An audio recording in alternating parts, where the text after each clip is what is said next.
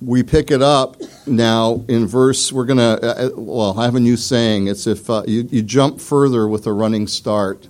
So we're going to get a running start from verse 17, though we read it last week. We didn't read verse 18, and it really fits together. So, Father, we pray right now. We thank you for the people who are with us today, and there's others here that are just a blessing to us that have come to just share with us in this day that are usually here.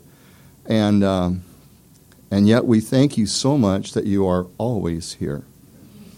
There's never a time where you decide to sleep in, be busy elsewhere for anyone. And you say, draw near to God, and he will draw near to you through James. And we receive that this morning. That it isn't, will God speak to us? Will God minister to us? It's really, will we hear and respond? So God, give us that hunger and desire, the one that can be filled with righteousness. In Jesus' name, amen.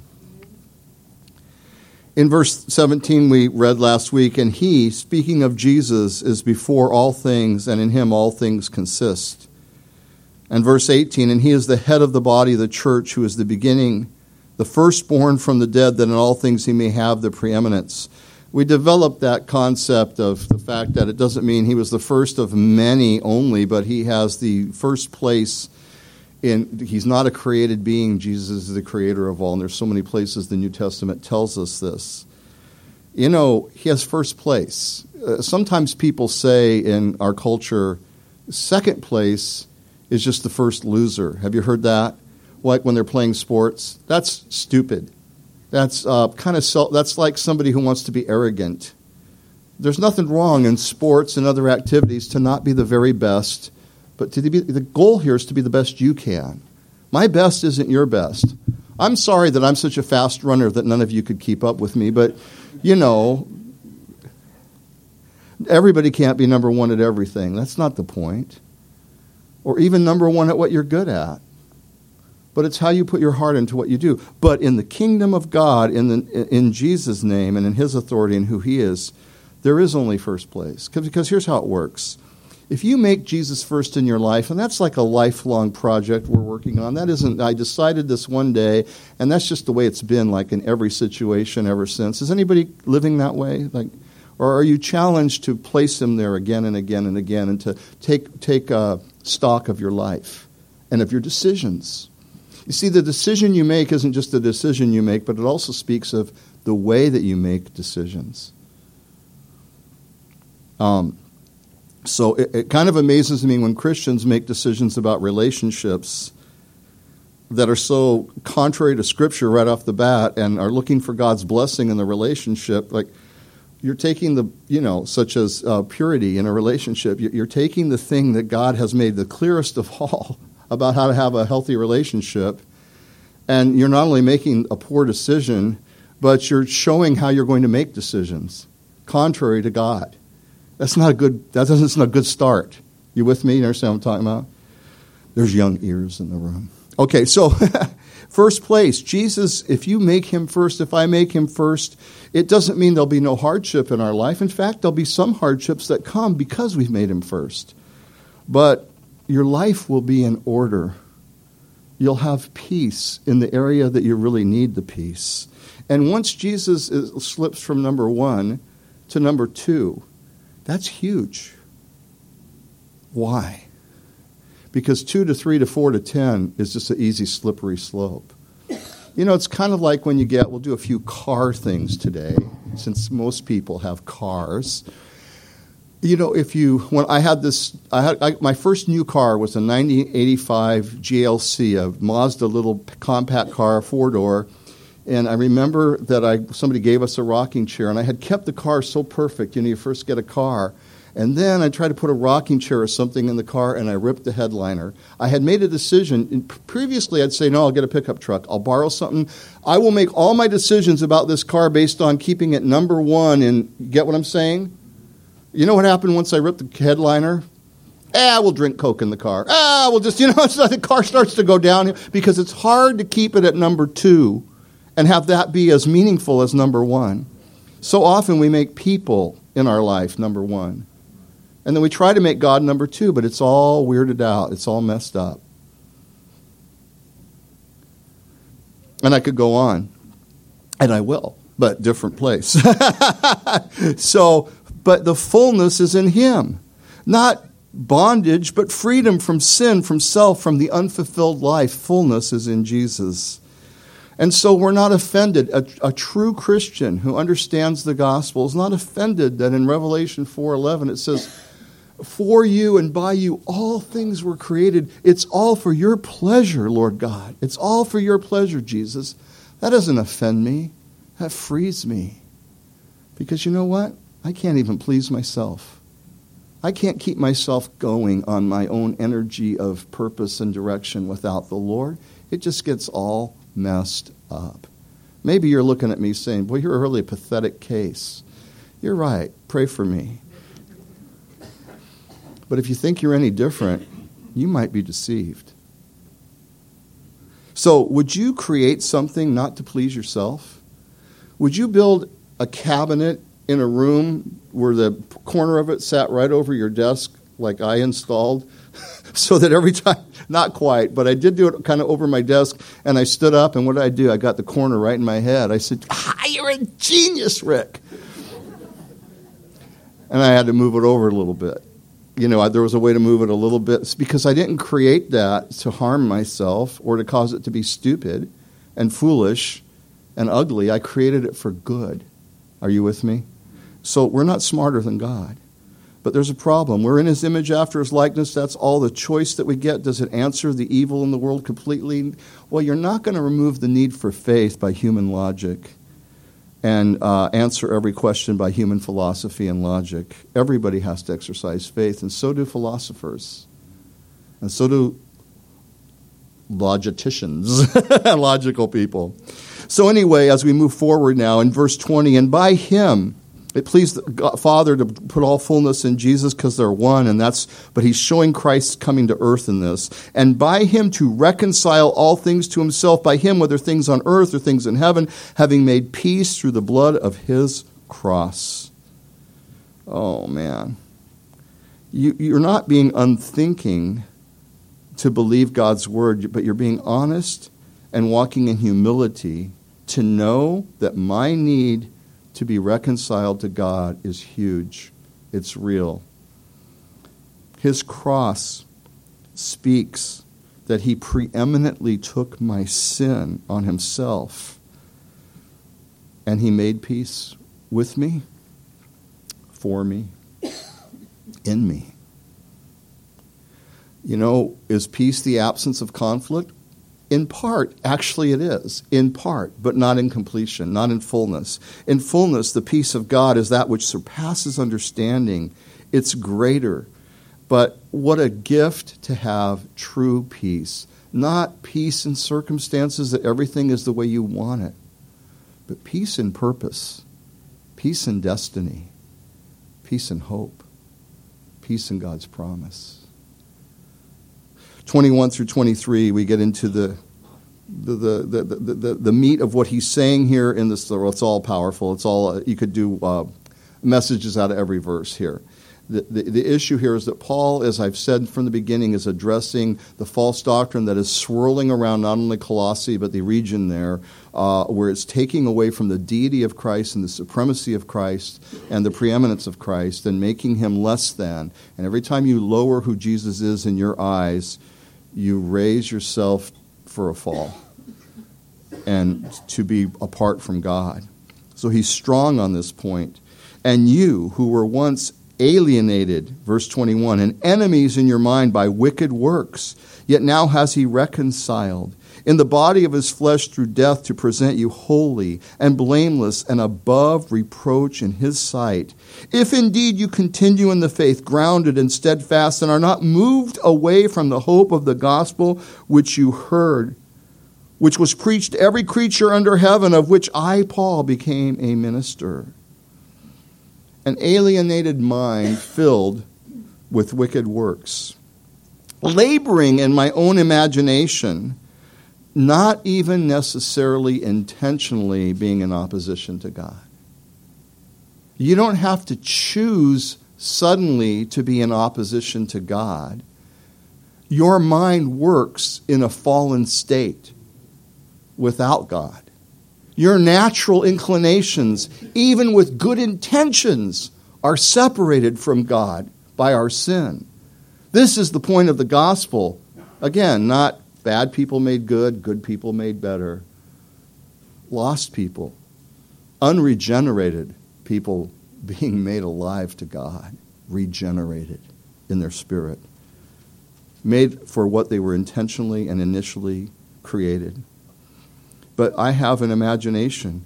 So Ken talked about it, Joel and the group sang about it. He is holy. God is holy. God has never, he's separate from sin, he's pure and he's perfect in his ways, and he's never moved one iota from that. Okay, God has never, he does not change. He's holy, he's pure, he doesn't move one iota, he demands purity. Well, wow, that's a little rough. I mean, couldn't he just, what happens if God lowers his standard?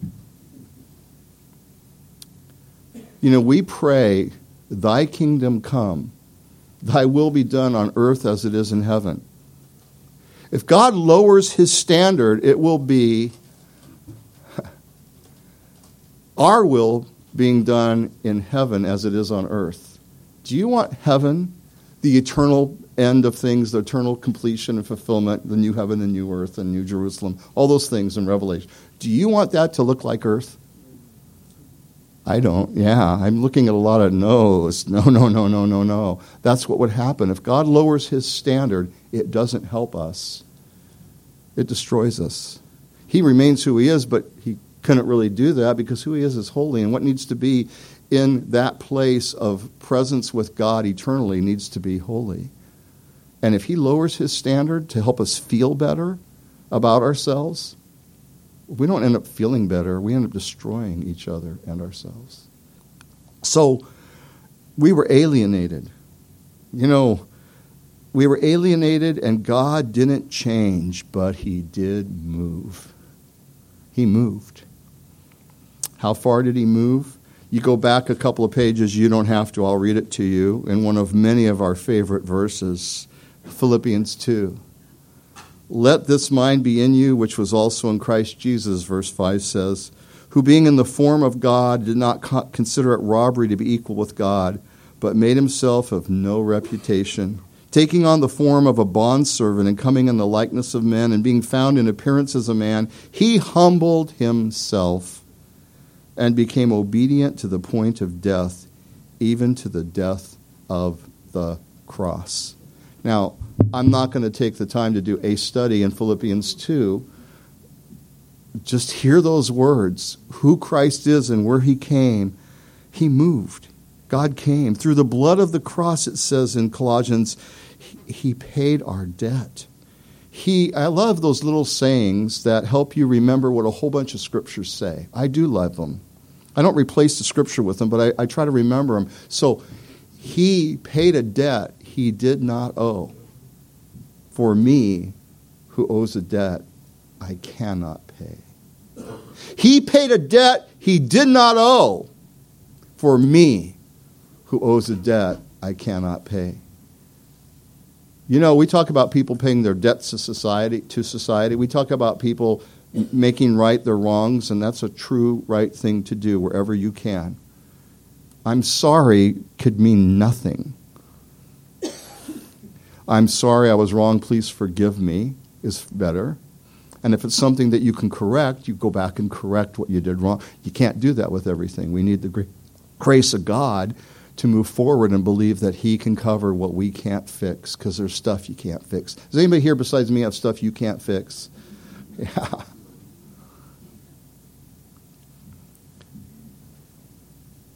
So,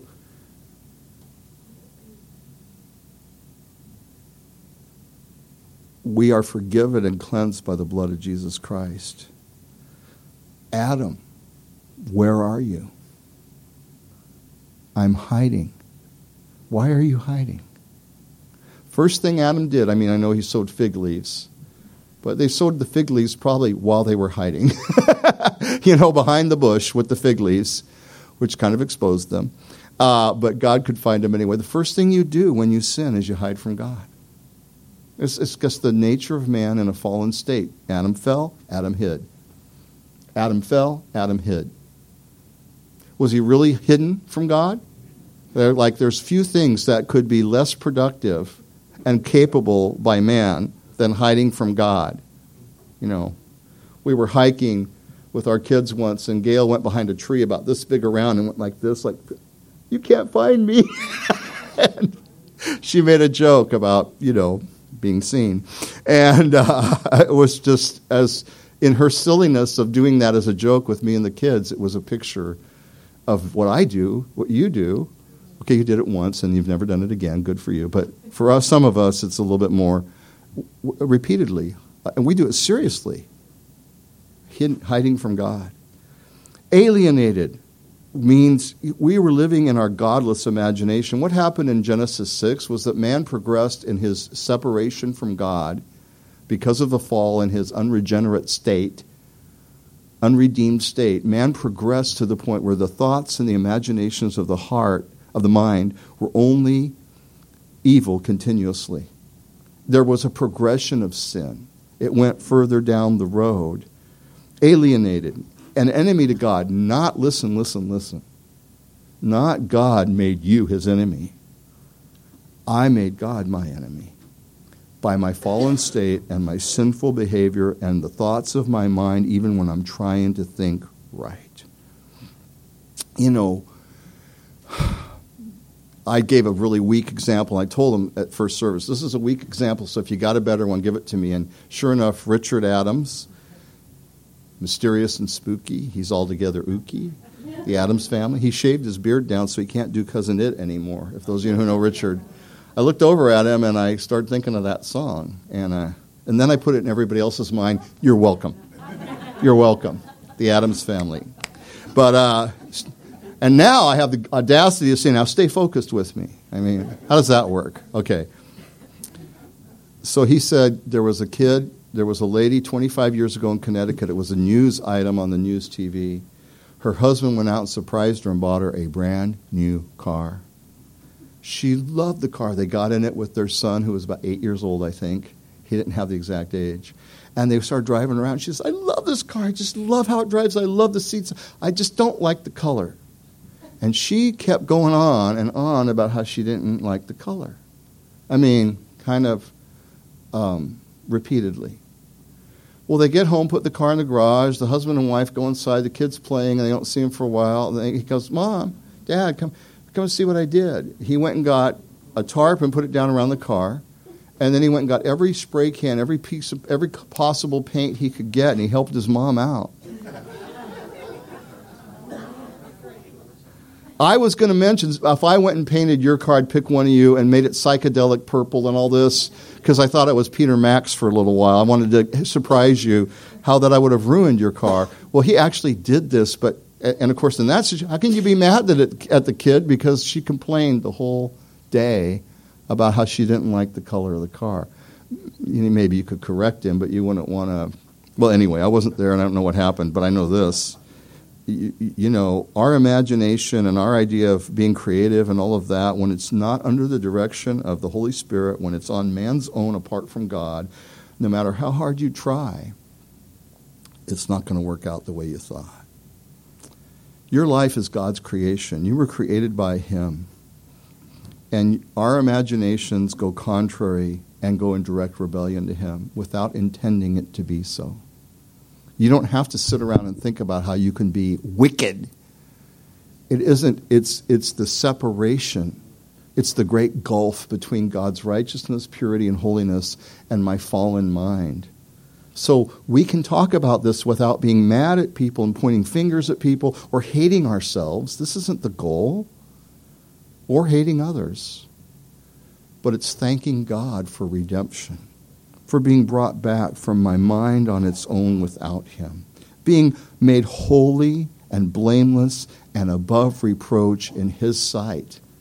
If you spend enough time with me, I don't think I'll be able to maintain above reproach in your sight. I already picked on my friend, and you were mad at me for that. Some of you even have a grudge against me right now because of that.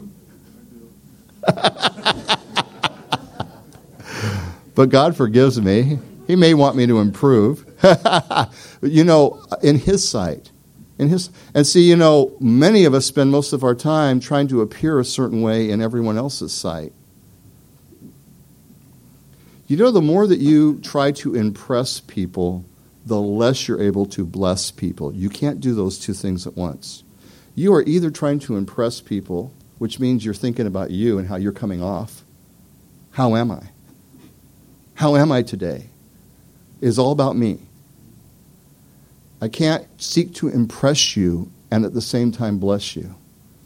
I have to be thinking of you and what God wants for you. And if that doesn't make you happy, I can't carry the weight of that. Because if I do, it's all about me and how everybody feels about me. That would get pretty annoying and worse.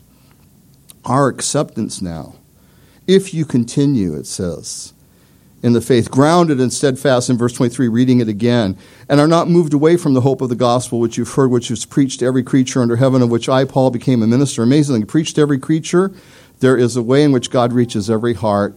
Romans chapter 1 and 2 talk about this, and there are other places as well, and there's a time in the end where we see that with angels preaching the everlasting gospel. There's more to that story, but again, I've got to stay on track here. So our acceptance of His provision is proven in our continuance in faith. I'll say it again. It's just a sentence I made up. Our acceptance of His provision is proven. Has it took? It's proven in my continuance in faith. Confidence in a prayer that somebody prayed 20 years ago to receive Christ, and yet there's been no change in their life, no development of their faith, no desire for God in them, just I prayed a prayer, I'm good. There's no more confidence in that than a balloon that you pop. It doesn't mean anything. Something's wrong. No concern to change, no concern to grow. Something's wrong. Were they not truly saved initially? Did they lose their salvation? You argue that over lunch somewhere. What I know is that regardless of how that all works, something's wrong. And if a person doesn't care about their salvation, I'm going to give them scriptures that tell them you're in trouble and you better care. And if a person's trying and they're trying to seek the Lord and they're feeling like it's slipping out of their fingers, I'm going to tell them scriptures that tell them you're secure in Christ. Nobody can pluck you out of His hand. But I'm not going to be the theologian that fixes the debate between Christians that's gone on for centuries. And my friend, you're not either. I know the scriptures you have. I got the other ones. So somebody's saying, oh, he's on my side. Well, I got the other ones too. I got ones from either side if you want to battle over that. You know what I really have? Confidence in Jesus, because He works in my heart, shows me my sin, and gives me a hunger and a desire to change. It may be slow. God may have a lot of work to do in my life. I may stumble and fail and fall short, and so will you, and we'll be very patient and kind to others because we know ourselves. If we really know ourselves, it'll make you very much patient with other people, if you really know yourself. But if I don't care, whatever. Oh, it's like this. That was loser. You apply whichever one you want to me. It's fine. I'm in His sight unreprovable. Okay. If a person doesn't care about their salvation, I'm wondering if they know salvation. Okay? Something's wrong. And any religious system, be it Adirondack Christian Fellowship, the Presbyterian Church, the whatever church, the Catholic Church, the Methodist Church, any structure, I don't care who they are, who says to themselves that define faith as membership in an organization, even baptism without internal spiritual regeneration, where your heart has been touched by God and you have yielded yourself to Him in salvation, you have said, Lord, save me, I need you, and I want you. It's not my exact words, but where a person is truly born again. Born again, the words there are used like 3 times in the New Testament. Regeneration is used many more times. Ken, how many? I knew you wouldn't know. Okay. And neither do I. But it's used many more times. Regeneration is used more than born again. So it'd be hard. You must be regenerated. It doesn't sound quite the same as born again. But they're both good. And so to define faith as membership in an organization, even getting baptized or following a list of rules, reliance on human will, is contrary to the cross of Jesus Christ. It's not in addition to the cross of Jesus Christ. It's contrary to the cross of Jesus Christ. So we move on to the next section, the final section of chapter 1. Very interesting. I now rejoice in my sufferings for you. Stop there. All right. We've all figured out we're not Paul, right? He rejoices in suffering. And he rejoices in his suffering for them, and fill up in my flesh what is lacking in the afflictions of Christ for the sake of his body, which is the church, which means all of us, the body of Christ everywhere, the Colossians, the Ephesians, where he may have been, or Rome, the church, where he may have been, of which I became a minister according to the stewardship from God, which was given to me for you, to fulfill the word of God. The mystery which has been hidden from ages and from generations, but now has been revealed to his saints. That's all believers, Jew or Gentile. However, to them God willed to make known what are the riches of the glory of this mystery among the Gentiles, which is Christ in you, the hope of glory. Him we preach, warning every man and teaching every man in all wisdom, that we may present every man perfect in Christ. To this end, I also labor, striving according to his working, which works in me mightily. Paul's stewardship was to reveal the mystery that God revealed in the gospel.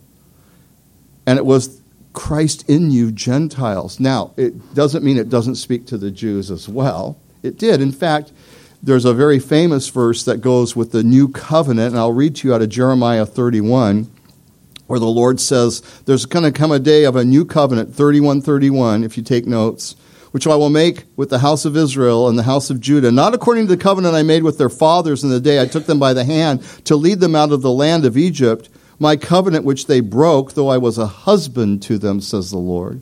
Now that's a strong statement.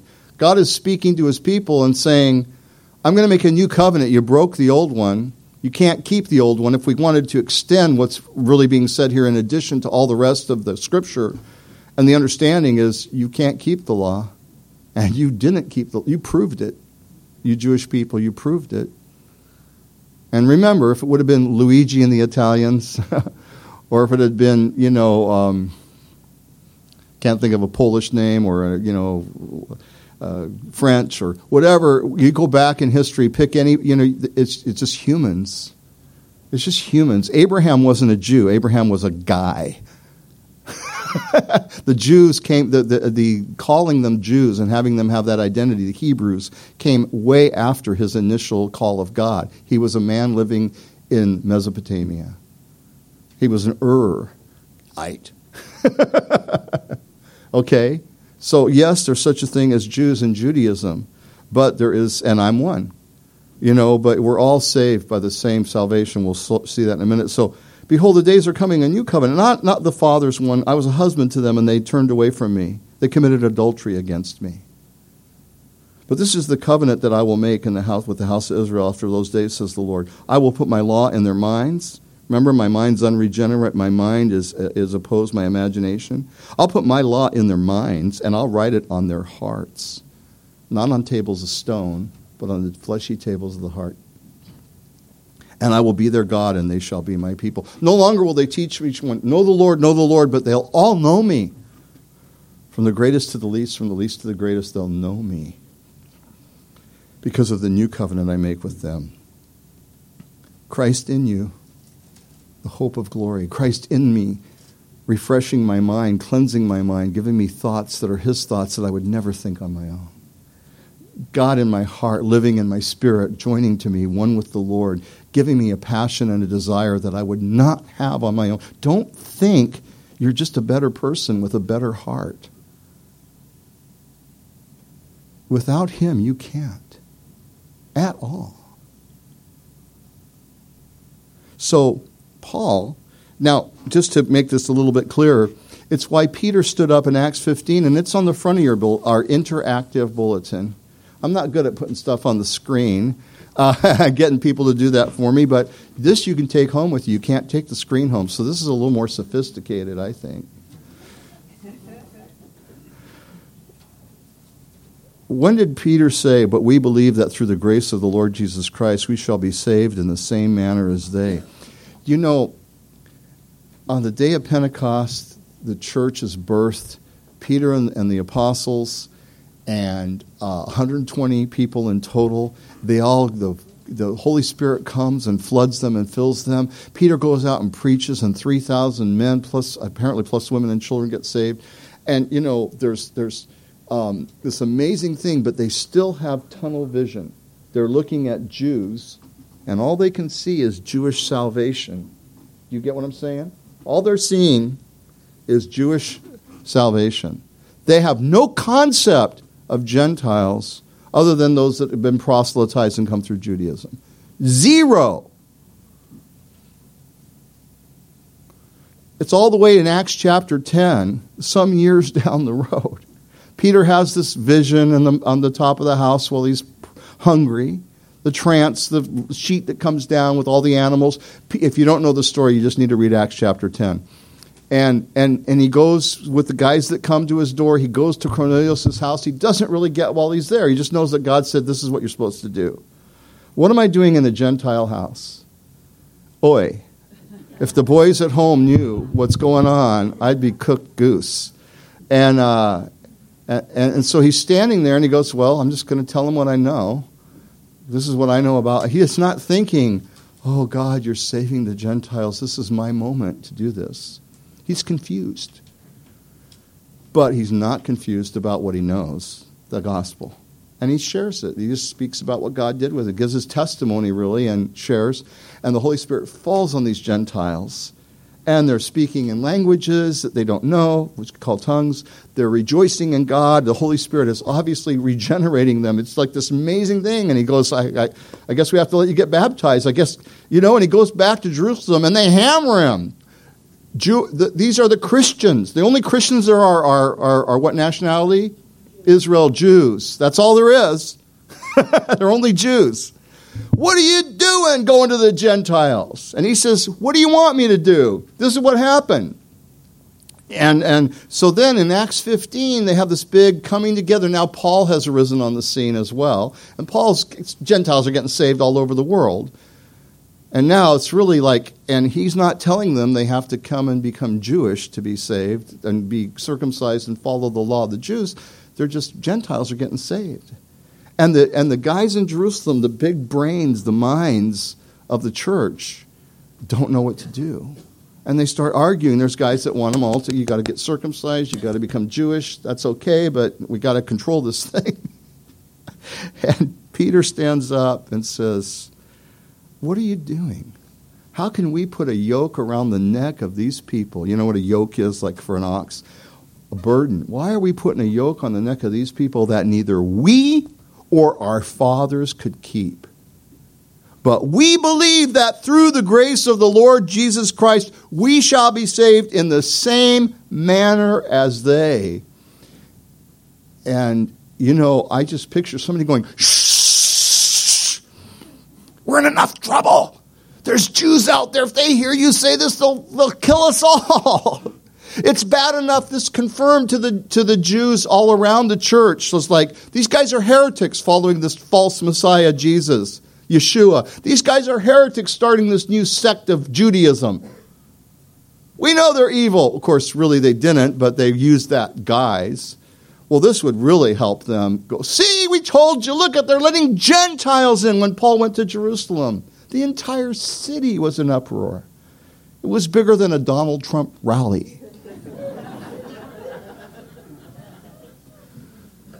It was the whole deal in a bigger way than anything that you could imagine. It's at least to some degree what you imagine from what's going on today in our politics, but far more because it's intenser to a greater degree by everybody in this place. So anyway, we believe that through the grace of the Lord Jesus Christ, we shall be saved in the same manner as they. There's only one form of salvation through Jesus. There's only one person. It's a person. It's not a practice or a way in a general statement. It's the person of Jesus Christ. Christ in you, the hope of glory. And as Joel stated, the amazing thing isn't that God can surround us. It's that he can live inside of us, that the new covenant is written in our hearts. And but what's lacking then in the Christ's affliction that Paul has to accomplish for us, filled with his suffering? Well, I think the best way for me to explain it is to let Paul explain it himself, because I'll probably mess it up, but he won't. You look at the back page of your bulletin, your yellow interactive bulletin. We're sophisticated here. In New Living Translation, because it might be easier for some people to grasp what's being said, for God, who said, "Let there be light in the darkness," has made this light shine in our hearts so we could know the glory of God that is seen in the face of Jesus Christ. We now have this light shining in our hearts, but we ourselves are like fragile clay jars containing this great treasure. This makes it clear that our great power is from God, not from ourselves. We are pressed on every side by troubles, but we are not crushed. See, I think Paul put Jesus as a number one. Don't you? Would you agree with me that Jesus was number one to Paul? So this is he got trouble for it, but there's trouble either way. This is good trouble, but we are not crushed. We are perplexed. Does that mean he understood everything? Paul the Apostle, who understood more of the new covenant than anybody around him, didn't get everything. There was things that were like perplexing. He couldn't figure it out, but not driven to despair. We are hunted down, but never abandoned by God. We get knocked down, but we are not destroyed. Do you love that? That's through suffering.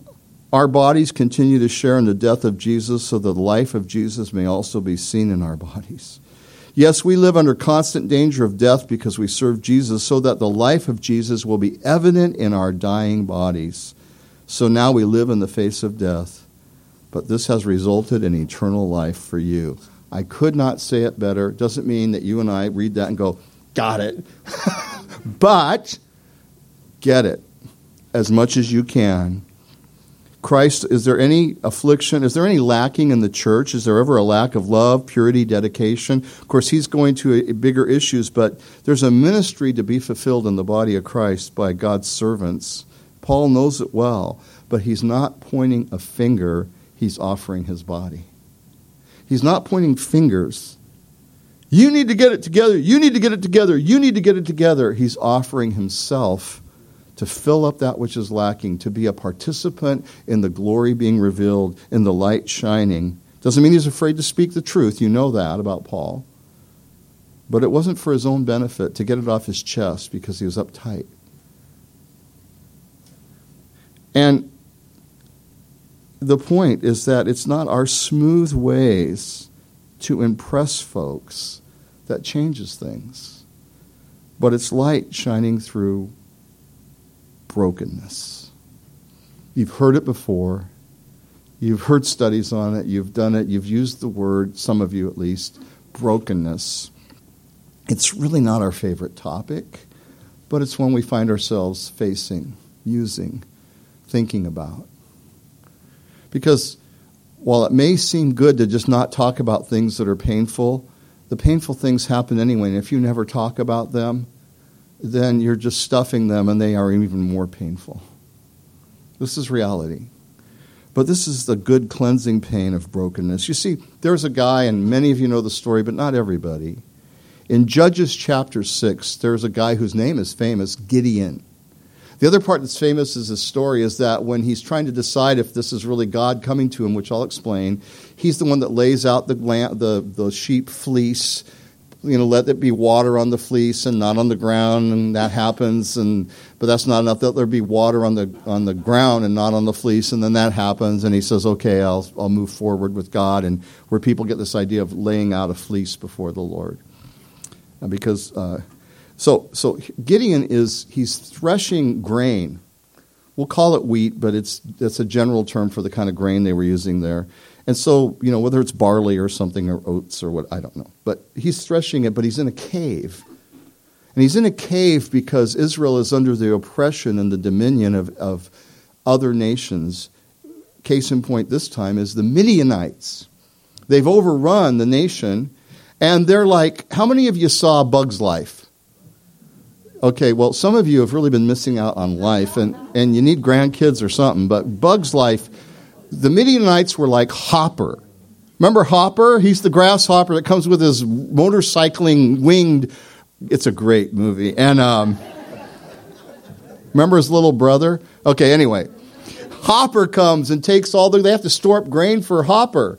And the Israelites are hiding because the Midianites come and just wait till they do all the harvest, and they just come and take the grain, and they overpower them because they got so many in their army, and Israel's in trouble and problem. He's in there hiding out, threshing grain without the wind to blow the chaff away. I mean, it's a hard process. And an angel appears to him, and he knows it's an angel. And the angel says, oh, man of God, great. How does he say it? I just lost it the exact way. But go in your valor, great man of God, And he goes, what? Say what? And I'll paraphrase. Say what? Go in the power of... If God's with us, why is this happening? Now, you've never heard that before. Huh? You ever hear that? Have you ever said that? Of course we have. The unregenerate mind, the fallen man, and even a Christian who's struggling yields to what is natural because of what you're seeing with your eyes. I'm not blaming you or me or anybody else for it. I am identifying it, that there's a distinction to be made between what is a thought that's of God and what is a thought that is not of God.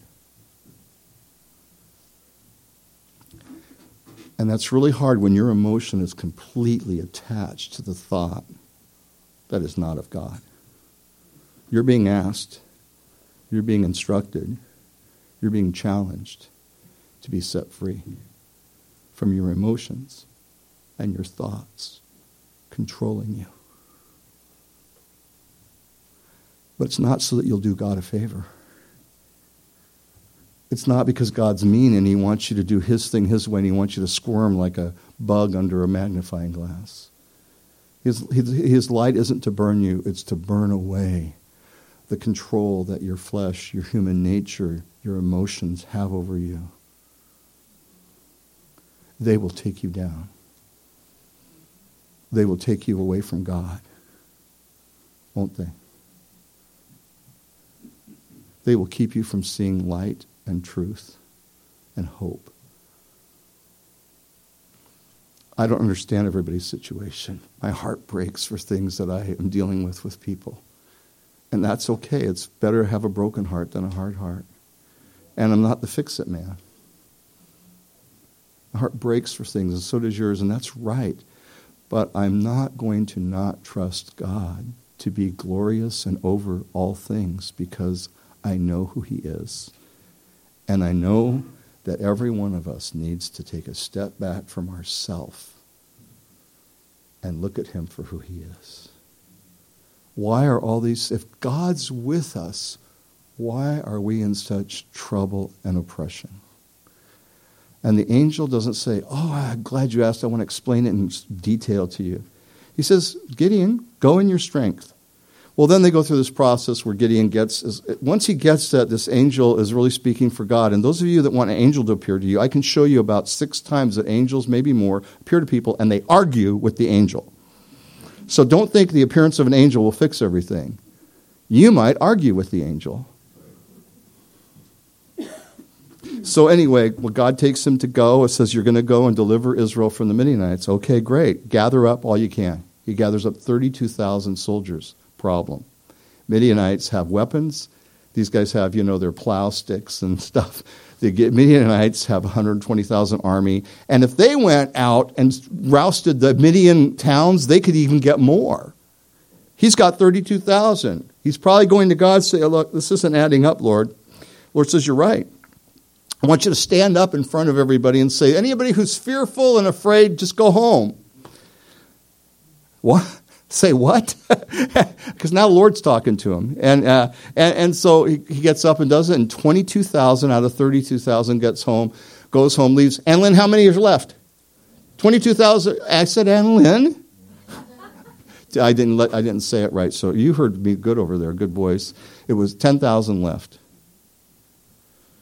Wow. How are we going to do this? God says, you're right, there's a problem here.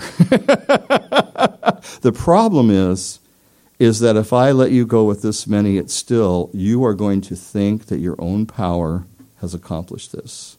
The words in New King James, and I like it, in some of the old language does sound better. He says, lest you say, my hand has saved me. No, really, Lord, I won't say that. I mean, there's only 10,000. There's no way we can win. No, it's too many. So go down to the water, and the ones who lap like this, you'll pick, and the ones that dip their head in it, you won't pick. And those of you who think that's because they were really aware, looking around for the enemy, kind of doesn't really matter, because it wasn't going to be the power of this army. It was going to be the number of the army being so small. So I don't know if that makes any sense at all anyway, but that's fine if you believe it was because they were the upright ones that were like ready to go. Maybe they did need to be energized to face it because they were actually willing to go. But he gets 300 men, and he says, okay, and he gets the plan. Everybody get a clay pot, which is a little pot that they'd have for water made out of clay. and you take, and they took a torch, a stick of wood when they wrapped some cloth or stuff around it, or material of some kind, or grass, dipped in oil, and they could keep it lit inside the pot as long as they kept air in it, but you couldn't really see it. And everybody got a shofar, a little ram's horn. Somehow they managed as they sent guys home, they probably said, do you have a ram's horn? And they had to gather up 300 of those. And every guy has a pot, a torch, and a ram's horn, and whatever kind of weapon they were able to carry. And they go at night, and they surround the city, the encampment of the Midianites, 120,000 strong. And when you hear me say, the sword of the Lord, and I yell out, the sword of the Lord and Gideon, you pull the light out, you break the pot. There is a little bit of a plan here from God. He wouldn't need any of it, but it probably gave them a little more sense of security. Probably just the words out of his mouth was enough. But God said, here's what you do. You crash the pot, you hold up the light, 300 lights surrounding them. They hear all this noise, and then every single one of them, which a ram's horn could represent, another, 2,000 guys, or 20,000. There's like all around them, it was exactly like that, too. But God could have had one horn go, and it still would have worked. Okay, just remember that, okay, because it's a picture he painted for him. And the sword of the Lord Gideon crashed, boom, and light, and the Midianites freak. That's the New Living Translation. And they freak, and they just start fighting each other, bumping into each other, hurting each other, and running away. And Gideon chases them, but then he doesn't have to chase them all that far. They're gone. And Israel is saved. And God does this great thing. And lest you say your hand has saved me. Lest you say it's because of my strength, because of my power, because of my logic, because I figured this thing out. See, if you're going to counsel people, and you don't have to be a pastor or a professional counselor to counsel people. If you're going to counsel people, something you have to be comfortable with is to tell people to slow everything down and go listen for the Lord. And you better believe that God can speak to people, and I do. I don't have the answer for everything. But I know that somebody who actually really wants to hear from God more than their own emotion or their own thought or their own logic, I don't believe the Lord is going to turn his back on them. If you humble yourself before God, he'll lift you up. How do you know if you've really humbled yourself before him? Because he'll lift you, starting on the inside. He will comfort you and assure you. It's either God is or he isn't. There's a journey. But don't counsel people and give them all kinds of advice. And Rick, you need to hear this yourself. If you're not going to point them to Jesus and just point them to good advice, because it may or may not work. And because that isn't your role in their life, to just tell them answers, other people answers. Obviously, counsel from the Word about, should I rob a bank today? Well, let's see what it says about stealing. No, you shouldn't. Okay. But there are things that require the Holy Spirit to speak to people, to comfort and assure them, and tell them He's enough. And I know that my voice is not enough. But I'm not going to not say it, but I'm going to say it because I believe it. Why do I believe it?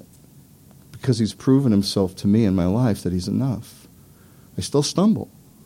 I still get messed up. But I know where to go when I get messed up. Do you know where to go when you're messed up? To the feet of Jesus. There's never, ever, ever, ever going to be a replacement for that. You're not going to logic your way, figure your way, smart your way out of needing Jesus. And it's not wrong that you do everything right that you do. Don't measure your capacity to be effective by human reasoning. Paul says we preach, which is to the non-believer. We teach, which is to the believer. And I am thankful for a group of people to be with who are willing to be taught the Word. I don't know how well you're taught, but I know you endure teaching, meaning you're willing to go through it step by step, point by point, and not just have a happy, clappy thought for the day to live by. And because you desperately, and I desperately need to be taught the Word and to live it out in our lives. And you know what? I need to be broken so light can shine through me like Gideon's pots, because I'm just a crackpot. So let the light shine through. I didn't make up that joke. It's been around a while. But told better, by the way. But you know what? I can be broken.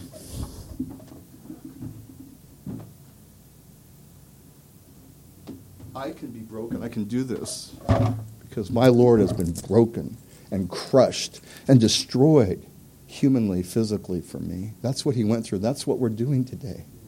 We're saying, this is what you have done for me.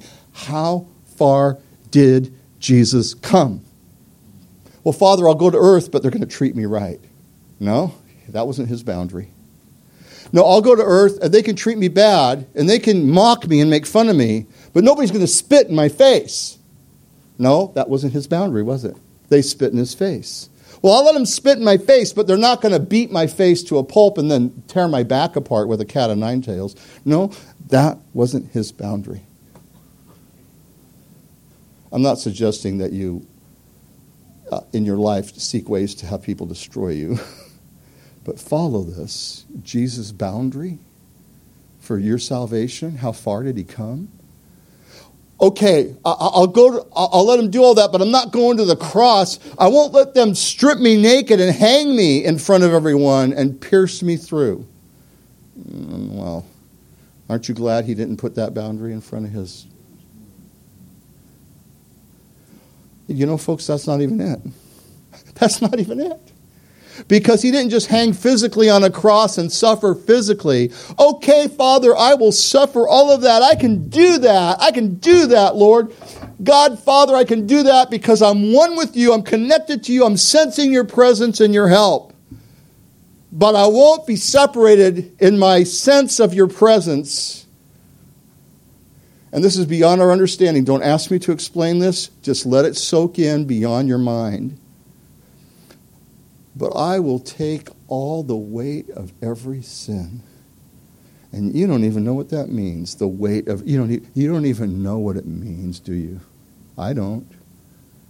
I will take every weight. He who knew no sin became sin. I won't just take the weight of it. I'll let me be the sin and the judgment. And that's why He'd shout out, Father, why have You forsaken me? How far did Jesus come for you? How far did He come? He came from heaven to earth to show the way. But He went from the earth to the cross. My debt to pay. And from the cross to the grave, and from the grave to the sky. And that's why no matter what I'm going through, Lord, I lift your name on high. You know, we retire songs. That song's been hung from the rafters, you know, like in a stadium. But we're going to bring it down, and Joel's going to sing it. And after this song's done, you can come and take communion as the next song begins. So, Lord, we pray that you would meet us, that you would help us to believe